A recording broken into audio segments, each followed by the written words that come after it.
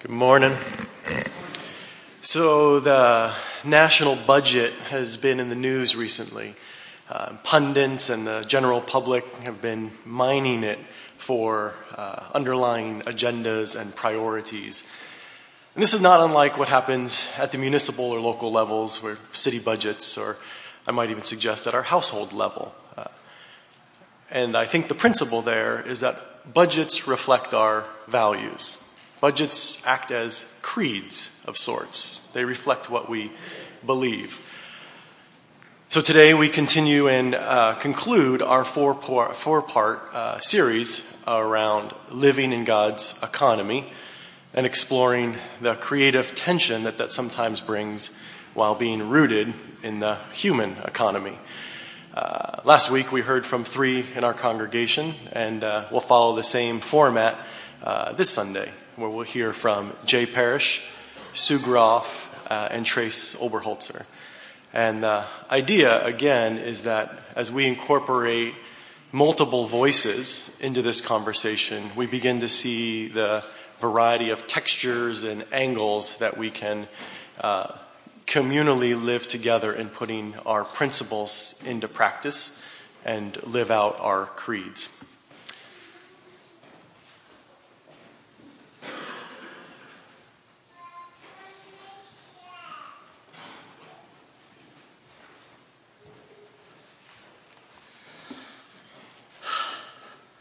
My father understood money very well, having grown up in the Depression, having been evicted from their home and eating cold baked bean sandwiches for lunch. My mother, on the other hand, grew up in Brazil and never saw or handled money until she was 18. As a result, she was tremendously creative in making something out of nothing, mostly tropical vegetation. As a child, she had bread and tea for breakfast and then rice and beans for lunch and soup for dinner. And the soup was made from watered-down rice and beans from lunch. Once when they were visiting a family further out in the wilds, they gave her a bowl of rice and beans, her favorite. Near the end of lunch, they asked her to hurry since the dog needed his bowl back. My life was considerably easier. As a child, I had a paper route. I was intimidated by asking people for money, and I lost money on my paper route. How can you lose money on a paper route, you might ask? Well, one person epoxied change on their front steps and then would drop their payment as they gave it to me, so I would try to pick up the epoxied coins. After a while, I just gave up on handling money. In college, I realized my dysfunction and found a Christian group that offered a course in money management. I sent in my check only to get a letter rejecting me from the course because my check bounced. In my opinion, I had demonstrated my need. I worked for Mobil Oil and subscribed to a Christian magazine called The Other Side, devoted in part to economic justice. But I envisioned my subscription checks smelling and burning fingers in their office. I wrote and asked if they wanted me to quit. I worked for an environmental firm which was bought out by SAIC, which does a lot of military contracting. I found that my retirement would depend on how much military work they did. So I talked with Titus and I decided to leave and work for the county GIS at a 40% pay cut. It was not a good monetary move. We were downwardly mobile. We went into VS after that, further downwardly mobile. We ate a lot of lentils and had salmon twice in Seattle, thanks to the generosity of church members. When we tried to buy a house in Lancaster, one couple took a look at our income during VS, $600, and refused to sell their house to us because they said we were financially irresponsible. I already knew that. When I reached 60, I figured I should consider retirement. Up till then, I had not given it much thought. I remember Dwayne Hirschberger standing right here, singing his song about conflicted feelings entitled, "What If a Mennonite Won the Lottery?" And thinking, but that's my retirement strategy. I'm not very good at this. The day I decided to quit my tenure-track university job was when my colleague asked during a meeting, "Why should we do this other than it's fair and just?" That made me think. After fairness and justice, what is left for motivation? Money? Is it really all just about money? I don't think so. A wonderful man named Dan in our Bible study once bailed us out of a financial difficulty with the condition that we do the same for others when we could. Dan's generosity was guided by relationships. Dan gave to the usual charities and church, but extended his tithes to needs when he found them. Non-tax deductible needs, I should point out. If you give money and no one knows it, is it still a gift? That anonymous generosity is what Christ spoke of when he said, "Don't let your left hand know what your right hand is doing." Perhaps that disregard for tax deductions makes you a bad money manager in the world's eyes, but squarely in the center of generosity in the eyes of Christ. To know the importance of relationships over money and giving without counting. In California, we are members of a Swedish evangelical church pastored by John Bray. He gave a sermon on tithing using Deuteronomy 14, which we just heard, that says we should tithe for celebrations. He suggested taking 10% of your income and throwing an annual big party to celebrate the blessings God has given us and to remember those with no inheritance. A party for all, not just your immediate circle, but a really, really big party. I like John Bray.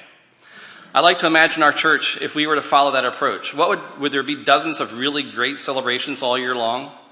John Bray's point was that it should be extravagant to celebrate the Lord's goodness. Not a tax-deductible, wise investment, low-key, hidden wealth party, but an extravagant, no-holds-barred celebration. Going back to Deuteronomy 14:26, it says, "Use the silver to buy whatever you like, cattle, sheep, wine, or other fermented drink, or anything you wish. Then you and your household shall eat there in the presence of the Lord and your God and rejoice." Perhaps it's about relationships. I've never gone to a funeral and heard people comforting the family with, "Well, he left you a lot of money." In life, we define people by what they do, where they live, and where they go on vacation, and what they wear, all influenced by how much money they have. In life, we define people by wealth. In death, we see more clearly. We remember who they were and how they related. For example, my grandfather was called Senor Homer, which was slurred into Chomero. He was always joking and enjoying people, and as a missionary, he died with no estate, so you could say that his children inherited nothing. He spent half his life in Brazil. But decades after he was gone, Marilyn and I mentioned his name to a farmer in Mato Grosso, Brazil. The farmer stopped, got a faraway look, smiled, and said, "Ah, Chomero." That's what he left the world. Ah, Chomero. And that's what I inherited. My hope is that I can leave the same to my children.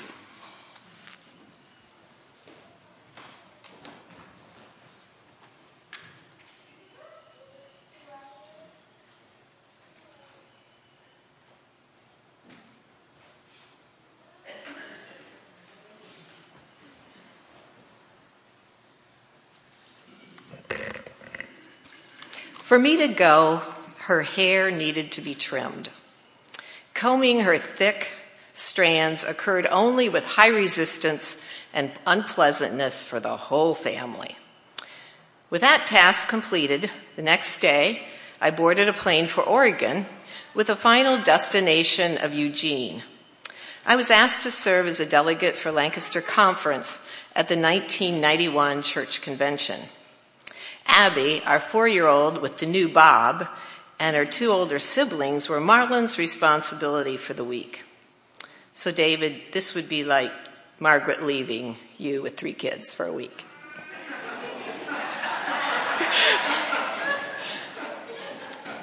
One theme that week was stewardship of our resources. I clearly remember being challenged to reflect on who owns my resources. One speaker specifically challenged us to look at how we view our money and consider giving more each year and closer to 10% or a tithe of our earnings. I was moved and touched at a deep level. At that time, Marlon and I were giving around 4% of our income. The speaker convinced me to consider a higher tithe level. I was equally convincing to Marlon when I returned home, as from that year on, we increased our giving by 1% annually for the next 15 years, making up for the earlier 10 years of giving 4% or less. I may be sharing more than our Matthew passage today really recommends, but it was through seeing people's generosity personally when I worked in development at Bridge of Hope and Friendship Community that continues to challenge me to continue to work at this. Maybe everyone here, except maybe Jay, who couldn't even raise his own newspaper money, should work in fundraising for a year. It's really a humbling experience. Well, that was one aspect of my finances where I've been convicted. The other one is kind of a crazy twist I feel about credit cards. Despite encouragement from my children and my friends, I have yet to be convinced to carry a cashback rewards card. For example, I got this letter last week from Bank of America. Prestige without price, it's titled. You've been pre-selected. Exclusive? Yes. An offer like this can be extended only to those most creditworthy. That's because it allows you to earn cash back on all your purchases automatically. 1% cash back everywhere, every time. 2% cash back at grocery stores and wholesale clubs. And 3% cash back on gas for the first $2,500 in combined grocery wholesale club gas purchases each quarter. Plus, you get $150 cash reward bonus after you make at least $500 in purchases within 90 days of account opening. I'm exhausted. How do they do this? How do offers like this make me question, where do I get the funds? Where do they get the funds? Where do the banks get the funds to offer these kinds of rewards? Do they come from charging higher interest rates to card holders who are struggling and unable to pay their balances in full? I suspect that's one way. Another aspect of using a credit card is how it affects pricing of products.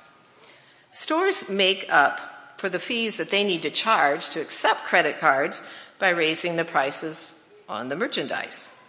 So buyers pay more for their purchases, but those with the honor of having rewards cards get cash back. That's a nice deal. But then I ask, how does increased pricing affect those who are struggling? One of the reasons I think I've not been convinced to buy into some of these rewards cards is that early in our marriage, we had friends who worked for the Mennonite Foundation, which came out of that came Everence. And so early on, we had Everence credit cards where 1.5% of each transaction goes to several nonprofits voted on annually by its members. 1 year, Bridge of Hope, where I worked, was selected. Well, starting in June, I just happened to hear this as the Everence advocate for our church. Everence is offering even more flexibility. So if you have an Everence credit card, 1.5% of your transaction can go towards a nonprofit that you choose. And they have 9,000 charitable organizations on this list. That seems like the kind of rewards card for my wallet. So being a member of Everence has been important to me because I know where the extra monies are going. It's going to people in need or programs. For example, Chestnut Housing has received in the last 5 years, over $5,500 in grants for that program. Some other unique things they have is to encourage good planning. Everence gives $50 back to you for preparing or updating a will. And some college students here have received Everence grants for their studies. Well, after worship, I'm going to grab my coffee and I'm going to head down to my Sunday school class. So I can't answer any questions, but I'm going to put some materials down at the popular spot, which is the end of the coffee table, if you want to look at any of this stuff further.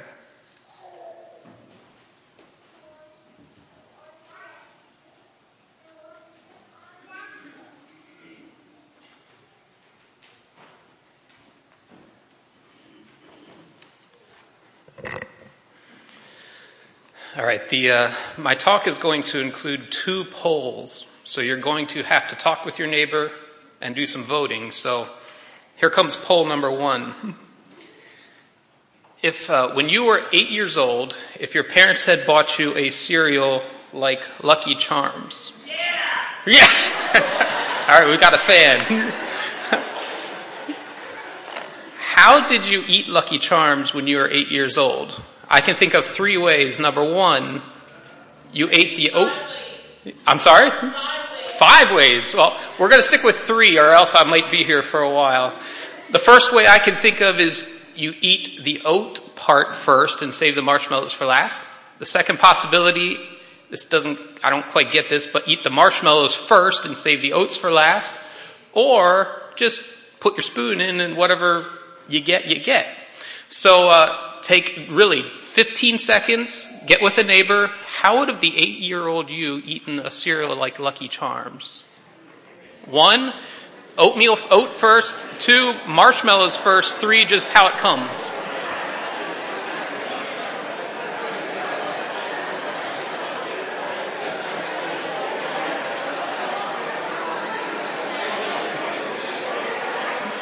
All right. So that should have been enough time. I knew this was risky getting you talking, but all right, so by a show of hands, how many of you eat the oat-based bits first? That was me.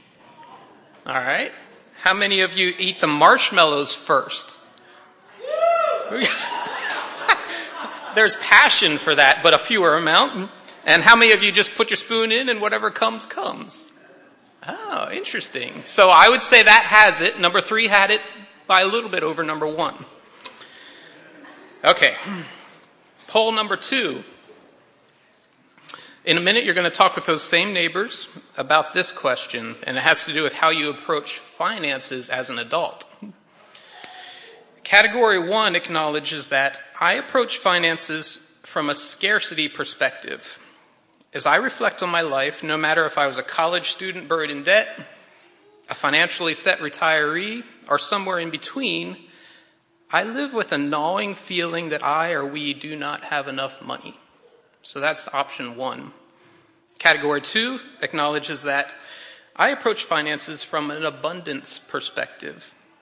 As I reflect on my life, no matter if I'm a college student buried in debt or a financially set retiree, or somewhere in between, I live with a comfortable feeling that we have enough money. We'll be all right.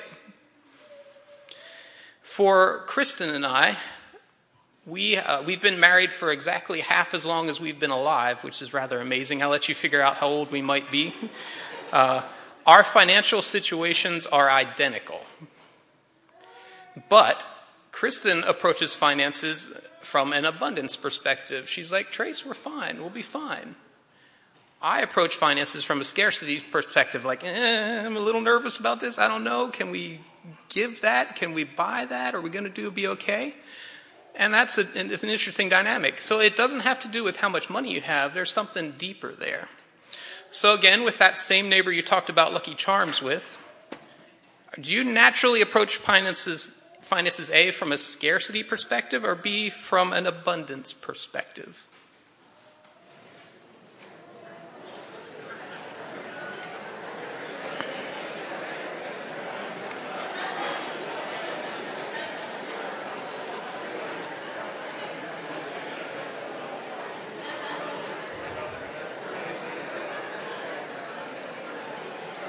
All right.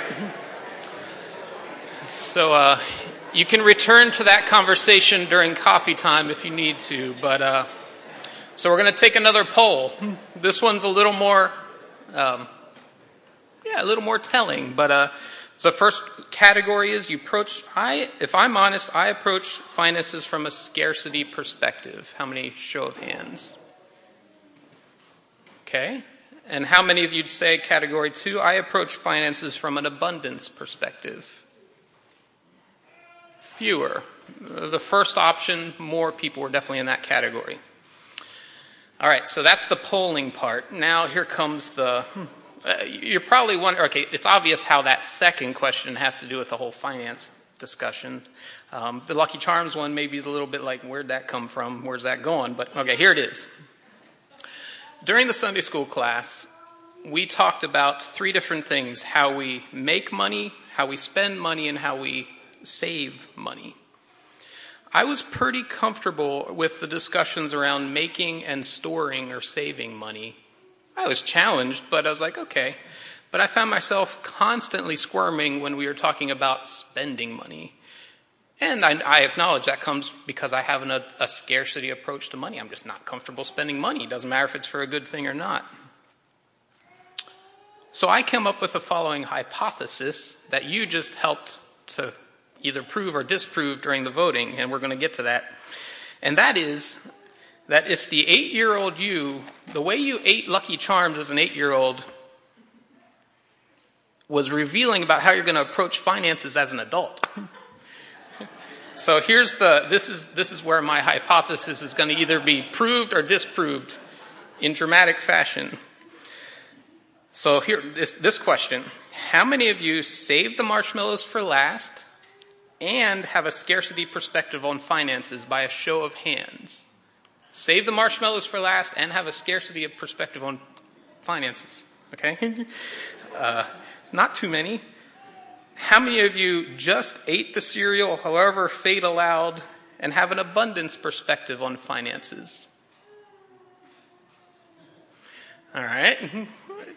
Now, here are the two bust for my theory questions. How many of you either save the marshmallows and have an abundance perspective, or just ate the cereal and have a scarcity perspective? By show of hands. All right. Well, that was completely unscientific.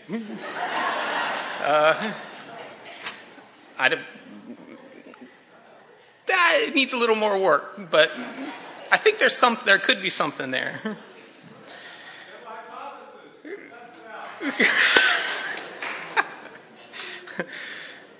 All right, so I'm going to end with a driveway moment.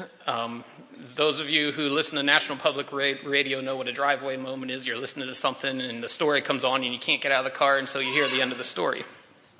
I was driving down the road about just a little over a week ago. I was starting to think about what I'm going to share this morning. And somebody by the name of Nick Hanauer came on and he was talking about greed.